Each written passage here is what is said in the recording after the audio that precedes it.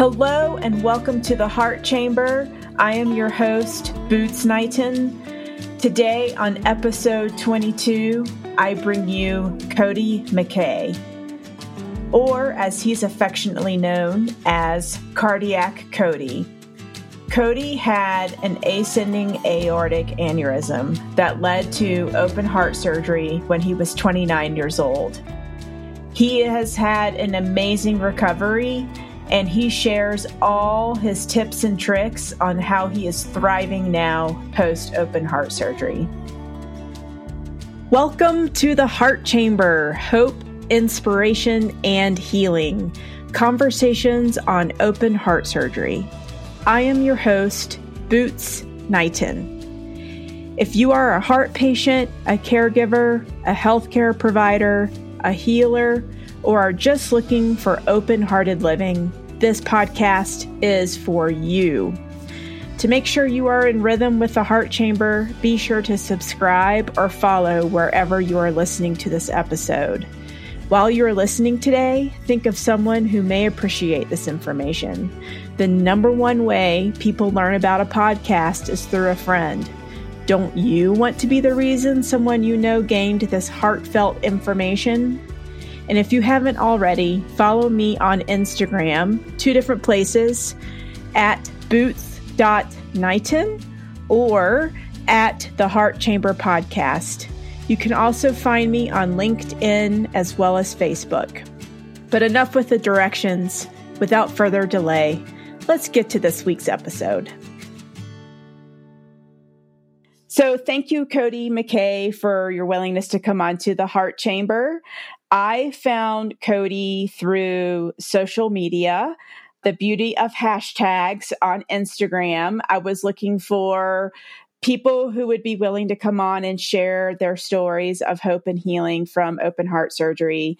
And Cody caught my eye. He is a cyclist and super ambitious about basically paying it forward and helping those that come after him like I am doing. And so I instantly was drawn to Cody's story. So Cody, thank you so much for your willingness to be vulnerable and come on to this podcast, because I know your story is going to inspire so many people. Yeah, no, it's really great to be here. Thanks so much for having me. So Cody, help us set the scene. Like, where are you? Tell us, like, what do you do, your age? Give us kind of like the lay of the land of Cody McKay's life at the moment. Yeah, sure. So I'm based in Ottawa, Ontario. I'm 32 years old now. My 9 to 5, I work as a policy analyst, but basically all other times I'm on my bike, either trying to race it or use it as a tool to go on some adventures and see different communities that I haven't been into before.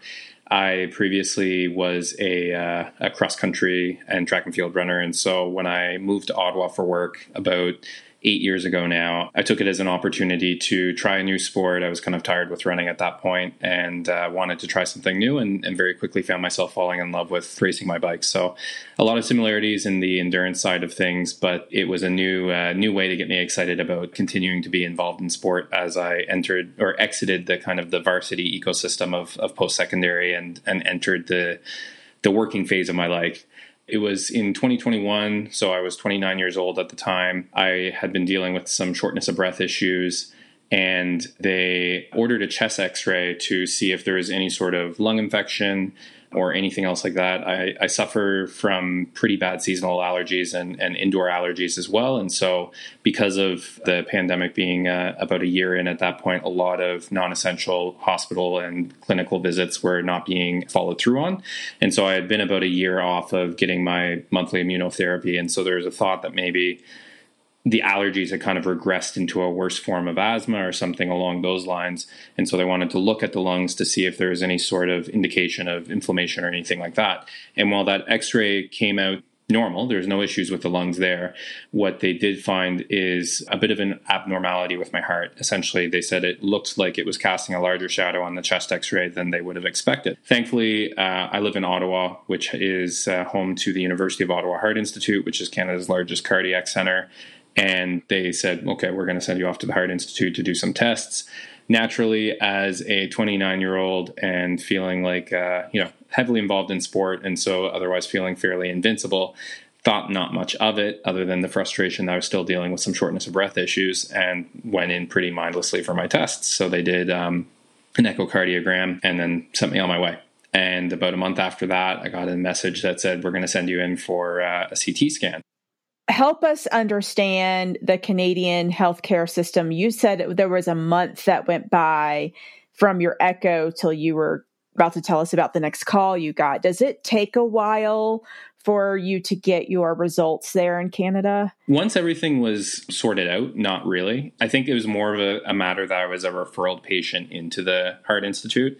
And so there was that period of, I'm an outsider getting some tests that then have to be routed back to my doctor's office, that then have to be looked at to then say, okay, what's the next plan of action, routed back into the Heart Institute, so on and so forth. And all this happened without your advocating, you just went about your life. You went about riding your bike. Oh yeah, I was completely oblivious to everything at this point. Oh, wow. Yeah. Gotcha. Still thinking about how to fix the shortness of breath issue, still thinking about, there wasn't really much racing happening at this point, again, because of COVID, but I had a really good season of training the year before that. And so I was quite, excited to see that progression continue, and was frustrated that this was kind of taking things off the rails. So I was being a little bit, boneheaded, stubborn, more preoccupied with thinking about that aspect of it, rather than saying, I wonder what all these tests are about, and could these be serious by any chance?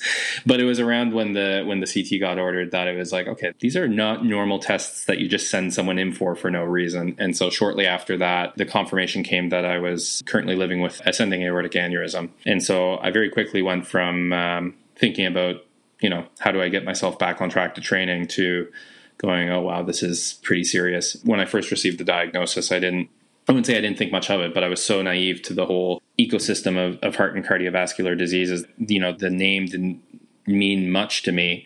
It took some reading and learning and understanding to really realize the gravity of the situation I was in. This is not, just a bum knee that you can ignore. This is pretty life and death. And naturally, that meant that my mental health went on a bit of a roller coaster as well. I went on from feeling quite invincible to feeling like, if I sneeze the wrong way, this thing might rupture, and then goodbye, Cody. So right. And walk us through that a little bit, and I would love to do a little bit of compare contrast with American and Canadian healthcare systems too throughout your journey. But I know at least in America, for myself and many of the heart patients I've already had the privilege of meeting, the emotional, mental components of heart issues are just not addressed. And then you are kind of left out to do your own management of basically your nervous system. So yeah, I can only imagine how jarring this was for you. Like you said, you were invincible, prime of your life, and then bam, no, this X-ray finds something completely out of the blue for you.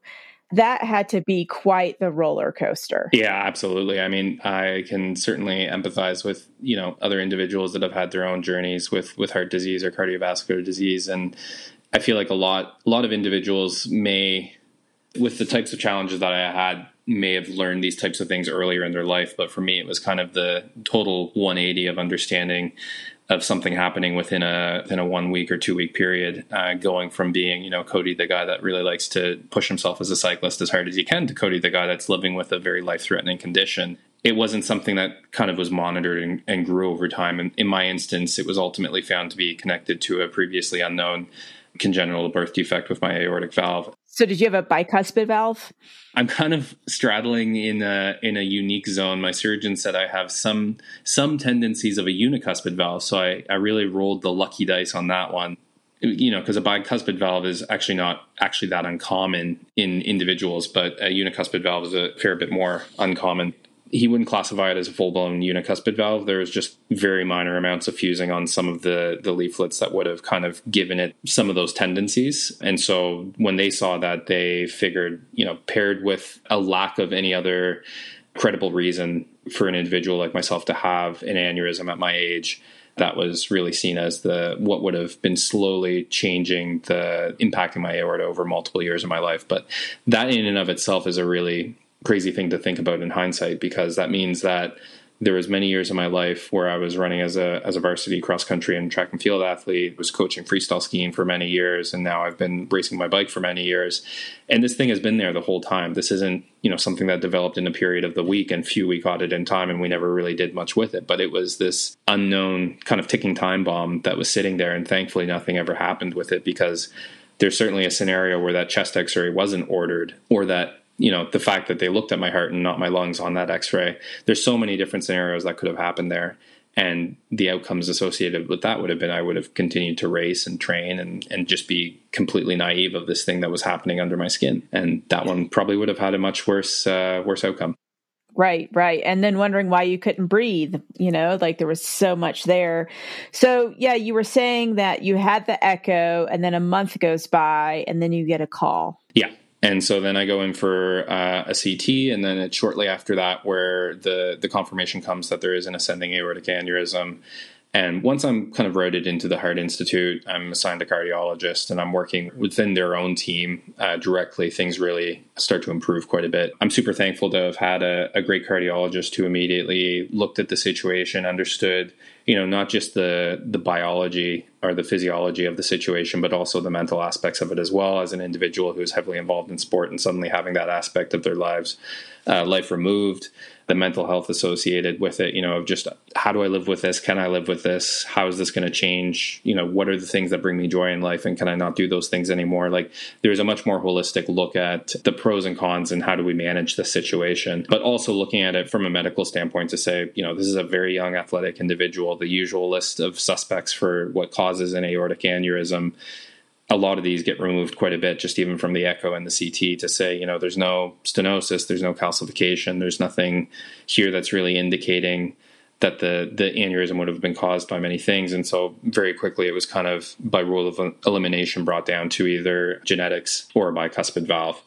And because the echo wasn't really able to pick up the minor fusing on the valve, it looked tricuspid from the imaging. And so there's a lot of emphasis put on, okay, let's make sure there's no larger genetic issues at play here, things like Ehlers-Danlos or Marfan's or things like that. So had to do, full genetic testing and get those things sorted out as well. Wow. And then waiting for those results, how long did that take? That one took a while. Yeah. It's like 6 to 8 weeks, right? Yeah. And surprisingly, nothing ever came back of those. I was told from the get-go that there's a chance that you'll get a very slim chance on one end that you'll get a very firm no based on, the amount of the human genome that's been decoded. There's a big gray area in the middle, and then there's a small sliver of, a very hard yes. So despite the improvements in genetic testing, there's still a lot of question marks that come from the results of genetic testing. And there was an expectation that I would probably fall within that gray area, something kind of pinging off and saying, okay, there's something a little bit not normal here, but we can't really say with 100% confidence, yes, you have Marfan's or you have X. But they said the results came back in the no. And so that, again, was one of the things that ultimately pointed back towards a valve mutation, because there's still a lot of, like I said, a lot of the genome that needs to be decoded, and it will be something I'll have to keep an eye on. But at least for where the science is right now, there was nothing really to say genetics or a larger issue with muscle elasticity or tissue elasticity was at play. Wow. What an emotional roller coaster. So about what time of year was this? You said 2021. So there was a pandemic happening. So let's not forget that. Yeah, that also causes a little bit of delays in the whole delivery of right. And I had my heart surgery in the same year as you, 2021. So I feel you. So how much time has passed now? You get the CT scan, you do the genetic testing. Where are we at? So actually, a lot of this ended up happening later on. So the confirmation didn't really come until mid-year through 2021.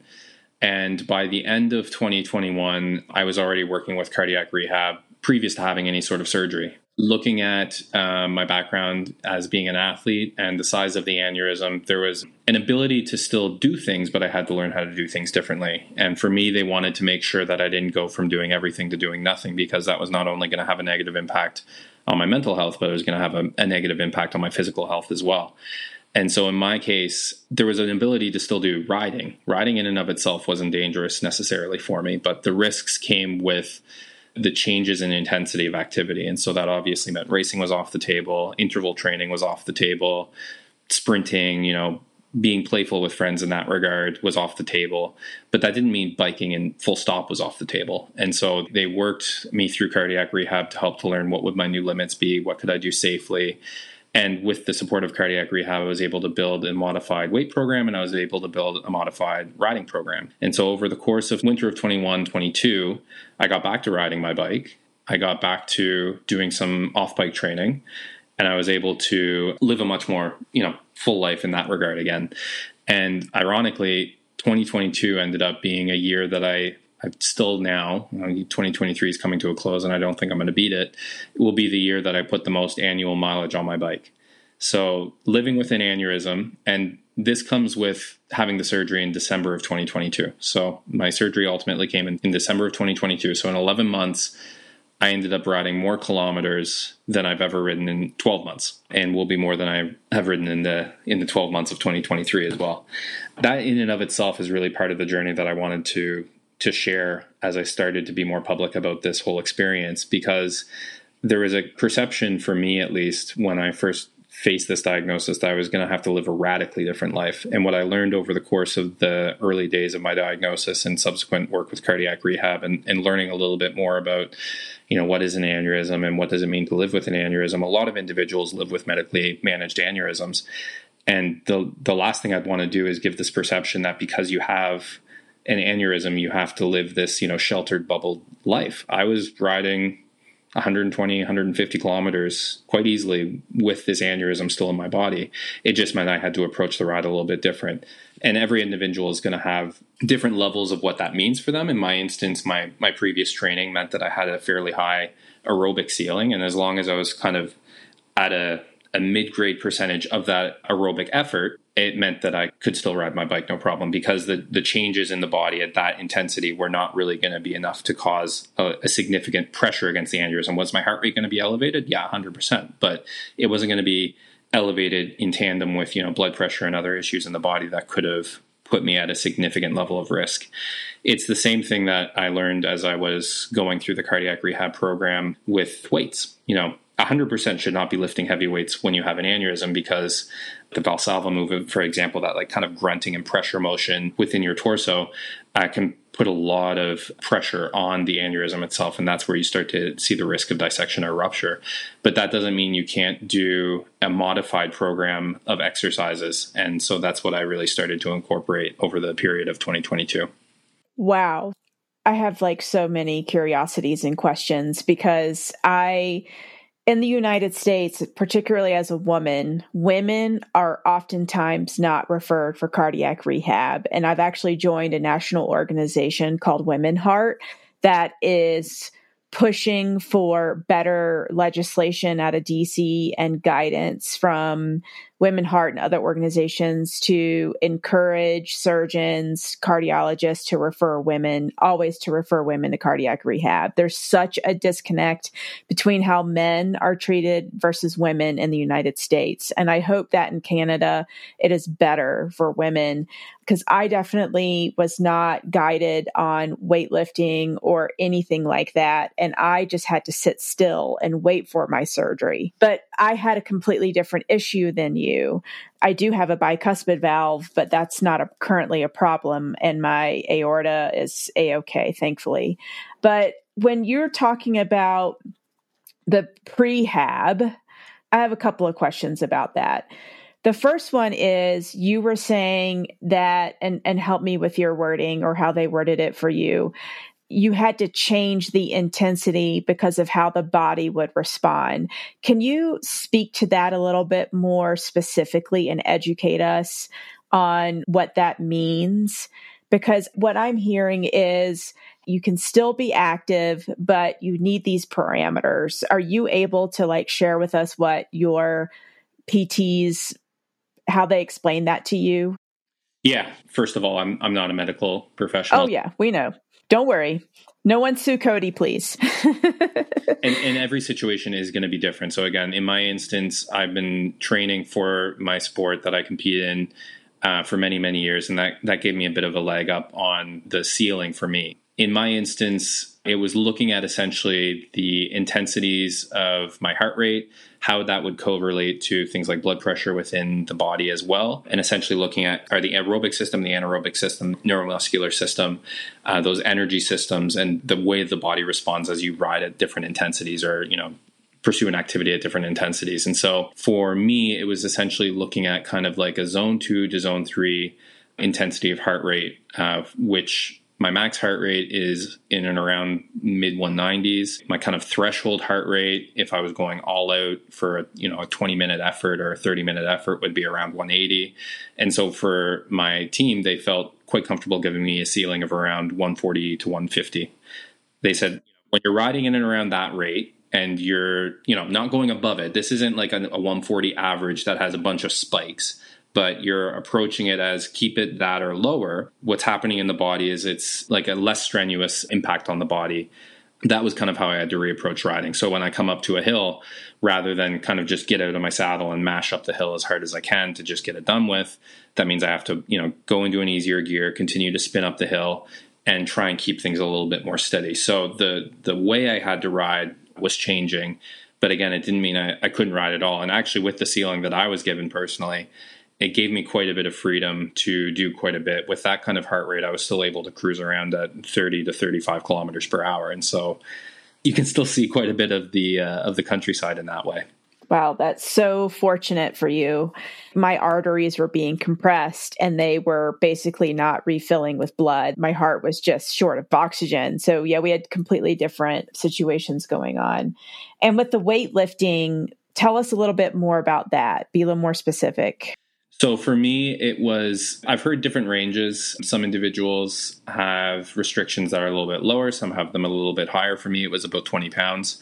It meant that I could use weights up to about 20 pounds, but I could build a modified program to do different strength activities with weights up to about 20 pounds. So I'm not doing, 160 pound squat or anything like that. But it meant that I could do like a goblet squat with a 20 pound weight, or I could do different activities, like incorporating those types of weights. So again, the reality and the takeaway message that I'd encourage individuals to have conversations with their medical teams about is to say, okay, what makes sense for me? We don't live in a binary world where it's either 100% you can do every single thing you want to do, or you do absolutely nothing. Some people may fall in the 50%. Some may fall in that kind of 20% of what they used to be able to do. Some may be able to do like 60% of what they used to be able to do. But learning and tailoring and finding a solution is going to keep everyone healthy while they're living and managing whatever challenges that they're working with. Mm-hmm. Well said. Okay, so you had surgery in 2022, December of 2022. Tell us about that. How did it go? It went pretty smoothly, as far as I know. I wasn't really around for it, but very straightforward. The goal was to remove the aneurysm, replace it with a synthetic graft, and potentially do some work in and around my aortic root and valve. But once they got in there and they looked at everything, despite having some minor mutations on the aortic valve, they found it worked reasonably functional compared to a normal valve. Not really significantly less than any sort of normal valve. And with that in mind, they looked at it and they said, any sort of repair work or putting in a new aortic valve, both of these outcomes are going to come with a reduced quality of life for you.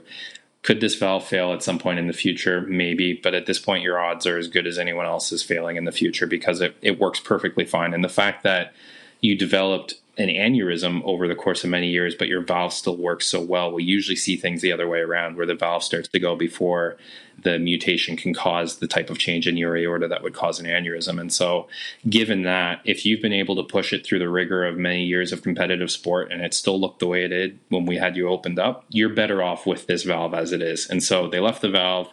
That simplified the procedure to just be focused on the ascending aortic aneurysm, not getting into the root and anything like that. And then they closed me up and sent me on my way. And the surgery itself had its ups and downs. I was really surprised with how I felt in the first 24 hours after the surgery. I was quite upright in the bed in the ICU. when my mom and my partner Emily came in to see me after the surgery, I was, chipper and upright in bed and just having conversations. And they're looking at me like, "Didn't you just have a surgery?" Like, I don't know. I guess it was that easy. This is great. And then, of course, once the IV lines and the intensity of the amount of drugs they were pumping into me started to subside and wean me off the highest amounts of drugs, that's when things really started to take a turn for the worse. I'd say the next 48 hours after that initial 24 were probably the hardest part of the journey for me.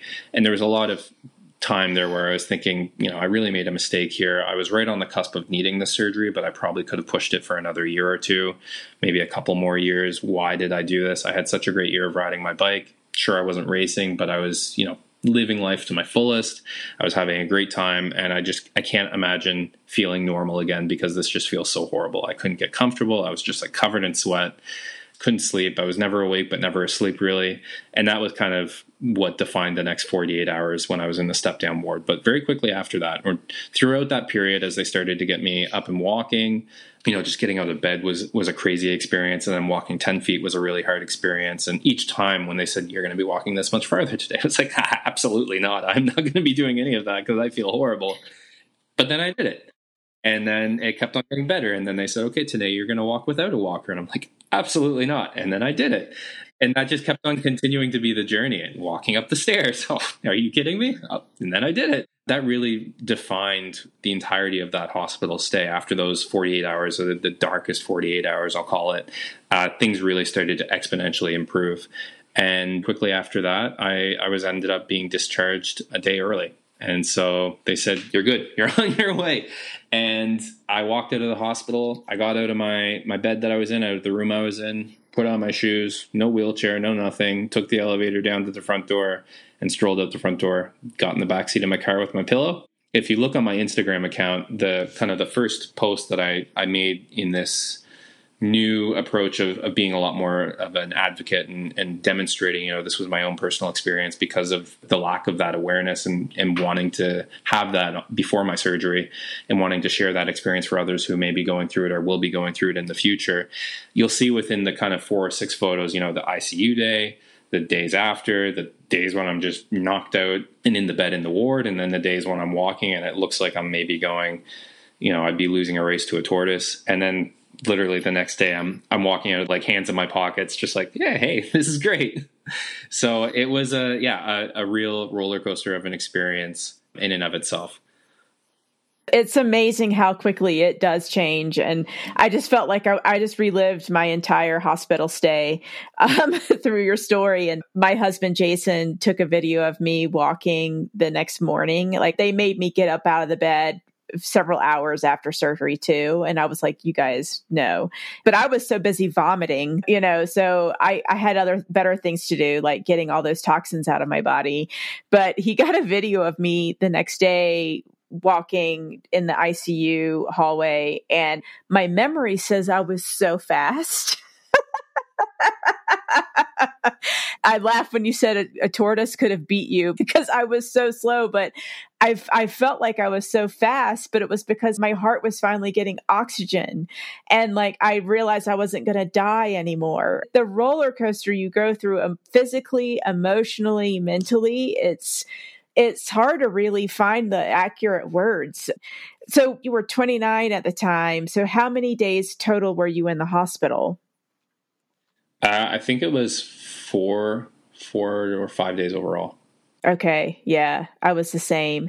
And in the United States, at least, I don't know if they have this kind of the same equation for Canada, but for every decade that you are alive equals a day in the hospital after surgery.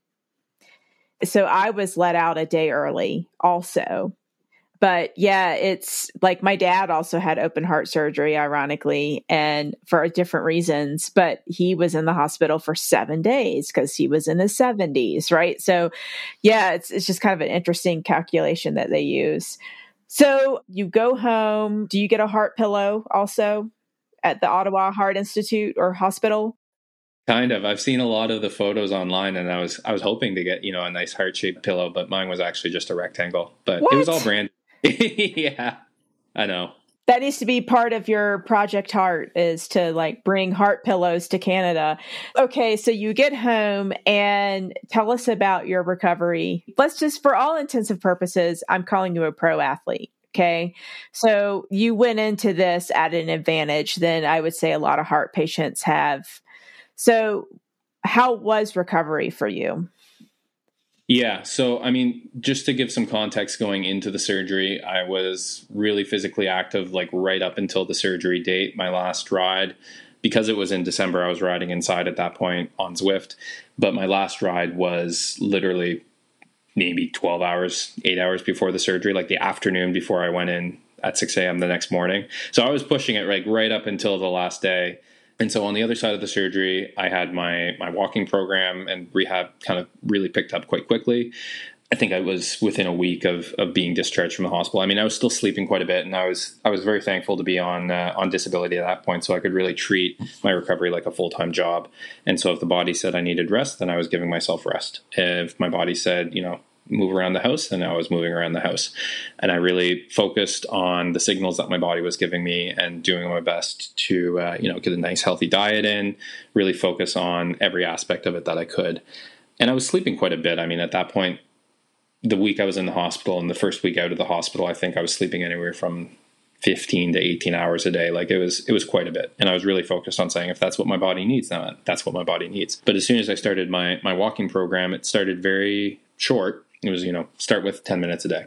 Then it was 2 times 10 minutes a day, then 2 times 12 minutes a day, then 2 times 14 minutes a day. And it was just a little bit more every single time. And thankfully, we had a very mild, at least start to winter in Ottawa last year. And so I was able to do quite a bit of this walking outside and not worry about the frigid, minus 30 degrees that we deal with up in Canada. I was able to do, I think 90% of the walks, 95% of the walks, unless it was a snowstorm outside. But very quickly, the timelines of, I think it was supposed to get up to about 2 times 40 minutes a day. And then once you hit that, then you're supposed to try and target a certain distance within that 40 minutes. And I think halfway through the period of I was supposed to hit it, I was like, oh, oops, I'm already there and I already walked too fast.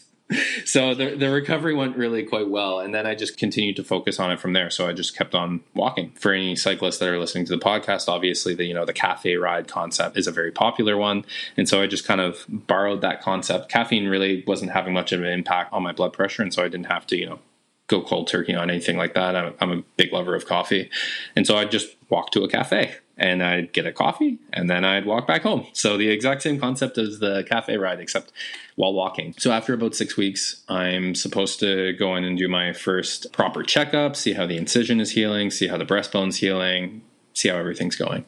That unfortunately got canceled because my surgeon was sick that week. And so then I called the team that was responsible for all aortic patients at the Heart Institute and talked to the lead nurse there and said, we were going to have conversations around how the recovery is going and whether, the sternum's fused back together enough to start thinking about supporting a little bit more weight. Probably would have been cleared at this point. How would you feel if I tried to get on the bike? She said, well, you've been walking a lot. It's been going really well. Don't be dumb. Don't, stand up and get out of saddle or anything. Don't be reefing on the handlebars or anything. But if you think you can comfortably hold your upper body while on your bike, then give it a try and see what happens. And so pretty much 6 weeks to the day from the surgery was my first bike ride after. And from there, I just didn't look back. It was a blend of walking, riding, obviously a lot of low intensity still. I was still on so many different drugs. It looked like we had a pharmacy up in our bathroom. Mm-hmm. What drugs were you on? Aspirin, beta blockers, like just all the kind of typical things that they're using to just keep the heart protected in those early days of recovery. And then those would slowly get weaned off as the recovery progressed. So I think around the 2 to 3 month mark was when I was more or less just on a baby aspirin at that point. But I was able to continue to do some riding, do some walking, and the recovery just continued to progress that way. And around the 3.5 month mark was when I went in for my stress testing. And they did stress testing for me on a bike because they wanted to, kind of match the sport I'm involved in. And for me, I didn't really get to see a whole lot. There was a lot of, data being collected in the background, but all I could see was on the bike was a minute clock that would count down. I had to keep my cadence within a certain range. And I was hooked up to a EKG and VO2 max, blood pressure. So they were doing all the testing across the board to see how the heart would respond as I pushed myself up to a higher and higher intensity, and see at what point, things started to signal, okay, the heart's not quite ready to do this level of work yet. Well, as it turns out, I knocked the results off the chart page that they were testing it on. I think at the beginning they thought I was being maybe a little bit overly optimistic or exaggerating. I used to race bikes and I'm hoping to get back to racing bikes and things like that. Okay, that's nice, Cody. Just do your test. And after a while, I was like, oh wow, you're on like step 17. We don't usually see people go past like step 8. And so I got to the point where the resistance was so high with the cadence I had to hold. I was like rocking back and forth. The bike was kind of like lifting the legs up and down a little bit. And they're like, okay, this is enough. We have enough data. Yeah, I think you're fine. I ended up getting my heart rate up to, pretty much right up to a typical max heart rate for me in the 190s. No significant arrhythmias or anything forming on that stress test day. Blood pressure was what would be expected for the various intensities. And so at that point, they said, you're good. There's really nothing happening now that would indicate to us you need to live a modified recovery, and you're ready to go back at it. And so at that point, mid to late March, racing starts in North America, usually end of April, beginning of May. And so I looked at it and I said, you know what? I'm going to try racing this year. So I had about 6 weeks to bootstrap a training program. And then I jumped right back into racing about 5 months post heart surgery. And that was May of 2023. Yeah. Incredible. So I'm just wrapping up now a full season of racing. On paper, was it very monumental? No, I mean, a lot of mid-pack and or not finishing type of results. So that in and of itself was a pretty special experience, especially when you consider that I missed most of the typical training period for cyclists, which is the winter month. In my book, you won every race. Yeah. Yeah, it was fun to have conversations with folks on the start line beforehand, and a couple of times, announcers would make, oh, this guy in the group today is post open heart surgery, and he's here racing, and then people would be like, "Whoa, can I see your scar?" And what you had what? So it was fun to have conversations with different people. And now people call you Cardiac Cody. Yeah, well, it's part of what I'll call the rebranding process. So when I came out on the other side of the surgery, again, something I had experienced over the course of 2022 and 2021 was just this lack of awareness, this lack of understanding, and a lack of supports available for individuals like myself. So when I was diagnosed with this and I'm looking at who else had an aortic aneurysm or who else has dealt with some form of heart or cardiovascular disease that I can look to. And so much of the literature and so much of our societal bias points us towards, the elderly, people that have pre-existing health conditions that, it's like that's reserved for people that have smoked their whole life or people who are, eating a lot of junk food or, they're near the end of their life anyway. It's like, I'm not near the end of my life. I'm in my 30s. I'm racing as a competitive athlete. Like, where's the literature that I can draw on that's going to make me feel better about this experience? And it was so wholly lacking. And so it just made me realize, if I can share my story and there's a future version of myself that's going through the same thing, then at least they can latch on to that piece. And, you said at the beginning of the podcast, you found me through hashtags. That's just what I started to do. I started sharing my story on Instagram.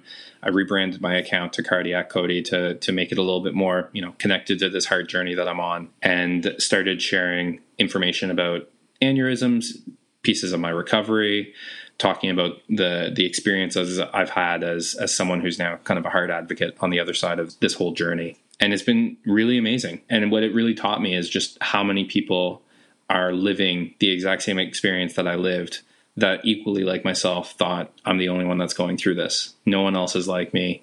And I have to suffer this in silence and alone because there's nothing about me here. I think I've talked to maybe 50 or so individuals around the world, people over in Europe, people in the States, people in Canada. Some of them are featuring a new diagnosis. Some of them just had the surgery. Some of them are waiting for the surgery. And the conversations vary. Sometimes it's just as simple as, what was the surgery like? I'm really nervous. Can you just talk me through the experience and just put me at ease? Some people are like, I'm on the other side of the surgery and I'm really struggling with X. Did you also struggle with X? And how did it get better for you? Some people are just trying to learn a little bit more about their new diagnosis. And so all of them, just through the same way that we connected and in the messaging function of Instagram, we've been able to have a lot of really great connections. And I've been able to hopefully have a positive impact on their lives because that, like I said, that's really what I was looking for. And yeah. Incredible and so generous of you. I think of the people who are afraid to be seen, who are afraid to ask for help. And that's such a shame because it's proven in the research that when we are alone, that directly affects our physical health. And there is so much beauty that can be shared when you are willing to be helped or help someone else. So tell me about Project Heart. Yeah. So, I mean, it's fairly early stages right now. It's kind of what I've started to brand this effort that I've put in over the last year. So, like I said, I made a strong effort to connect with individuals who have gone through some form of heart or cardiovascular disease themselves, but equally started to try to do some awareness raising within the sport of cycling. But I think there's a lot of messages that can be applied to other forms of life as well. I think everyone can benefit from learning a little bit more about their own heart health, regardless of whether they've had a challenge or experience related to their heart that dictates whether or not they should. So within the sport of cycling, in recent years, there's been a number of significant, and we're talking about, Tour de France level cyclists who are dealing with cardiac issues. Some of them have been forced to retire. One individual went into cardiac arrest as he crossed the finish line. It's something that can impact our sport and become a problem for us, regardless of whether we were born with something or exist with something. And that's kind of the way I've framed it, is to say, everyone's dealt a different hand at birth. Some get a less lucky hand than others. But during the course of our lives, there's many things that we can do that are going to cause some form of cardiac remodeling in a way that's going to have a negative impact over time. There's a huge correlation in endurance sport with arrhythmias developing in the later years of life. And so this doesn't have to be, a traumatic one day I smashed my heart rate up to the 190s and the next day something really bad happened. But over multiple years of doing things, if you're not thinking about how to live a heart healthy life, these things could come back and haunt you in the future as well. And so this doesn't have to be, creating a culture of fear. This doesn't have to be scaring people away from doing things. Being active and getting our bodies moving is incredibly healthy. But to think that you can do that without any repercussions, full stop, is also something that I'd say, well, maybe give that a bit of a second thought. So when it comes to the sport of cycling, for example, the very basic advocacy points I would talk about are, do you use a heart rate strap? Do you know what your heart rate zones are? Do you know what your max heart rate is? Do you know what your normal heart rate zones would be? Have you ever taken your blood pressure before? Have you ever thought about learning a little bit more about those baselines? Because the more you learn about your baselines, the more you can identify when something is starting to deviate from the norm. There's been individuals I've talked to, and it's like, oh yeah, we had a really hard group ride and my heart rate was like in the 200s. And it's like, I mean, that might be normal for you. That might not be very good either. These are, don't look at that kind of situation and be like, oh yeah, that's fine. That's not a problem, because it will just do that. It's like, well, these are, maybe you should take an easy day the next day. Are you kind of approaching whatever sport you're involved in, running, cycling, swimming, whatever, where you're thinking, okay, in the same way that you wouldn't go and do a leg day every day or do, your biceps every single day. And you wouldn't go into a gym thinking, I can infinitely push weight. I can pick up this 300-pound dumbbell and push it because there is no ceiling to what my muscles can achieve. You've got to think about your heart, which is also a muscle in the same way. So yes, you can push it to great limits and you can achieve great things with it. But like any other muscle in our body, it also needs rest. It needs the chance to recover. And that there is a point when it's like, yeah, maybe you're pushing it a little bit too much. What I'm hearing you say is that Project Heart is really about building awareness of one's heart and body. Yep, 100%. And so for individuals who have not experienced something related to their heart on their own, there's a wealth of opportunity they can learn about their own heart health and habits that they can adopt to live a heart healthy life. For individuals that have faced some struggle or challenge in the past, Project Heart for me is about demonstrating that you can still achieve great things, because in those early days, I certainly wondered whether I'd ever be the same athlete again or even able to compete again. And, every individual is going to have a different story, but I think the common denominator there is everyone can still achieve greatness. That greatness might be redefined, but do not let any sort of diagnosis get in the way of living a full life and doing following your hopes and dreams.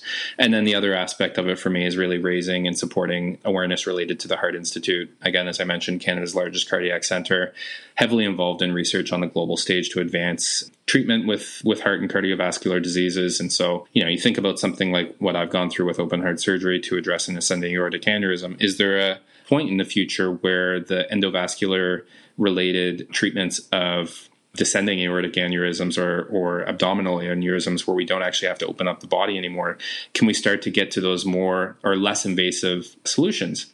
I've talked to a number of individuals, quite a few who are in the UK, who are going to be having the PAIRS procedure, and I forget what that acronym means, but essentially they wrap the aorta rather than replacing the diseased tissue where the aneurysm is. They basically reinforce it and put a supporting piece around it. And one of the big benefits that's touted with that model of treatment is that you don't have to go on bypass. So where a lot of risks come with the bypass component, you don't actually have to do the heart stopping component of open heart surgery. You still have to open up the sternum, but it changes some of those dynamics. And so there's so many different aspects of how we can advance the treatments related to heart disease that are going to improve outcomes for patients. And so I want to make sure that whatever I'm doing through Project Heart is supporting that on a global stage, while also having a really intimate relationship with my own experience on a local stage as well.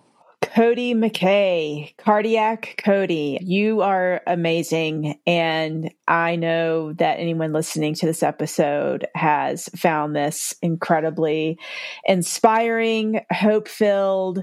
You are a ninja. Thank you so much for your generosity and sharing your story from start to finish. Before we hang up, I would love for you to give those facing heart surgery or their caregivers one piece of advice that you think would be most helpful. I would say just don't give up. Days will get better. There are hugely dark days and hugely challenging days, but there is always going to be a sunnier and a brighter day. And don't get caught up in the mindset that every single day is going to feel like that dark and stormy day, because you will always surprise yourself with how much sunnier it can get on another day. And so keep pushing, keep trying, keep working towards that recovery, keep working towards living that full life, and you will be more than satisfied and more than grateful, I think. Wow. Very wise words, and I could echo those for sure. Thank you. And listeners, you will be able to find all the ways to get in touch with Cody in the show notes. Be sure to follow him on Instagram for inspiration, and be sure to come back next Tuesday for another inspiring episode of The Heart Chamber. Thank you for sharing a few heartbeats of your day with me today. Please be sure to follow or subscribe to this podcast wherever you are listening. Share with a friend who will value what we discussed. Go to either Apple Podcasts and write us a review, or mark those stars on Spotify. I read these, and your feedback is so encouraging, and it also helps others find this podcast. Also, please feel free to drop me a note at boots@theheartchamberpodcast.com. I truly want to know how you're doing, and if this podcast has been a source of hope, inspiration, and healing for you. Again, I am your host, Boots Knighton, and thanks for listening. Be sure to tune in next Tuesday for another episode of The Heart Chamber.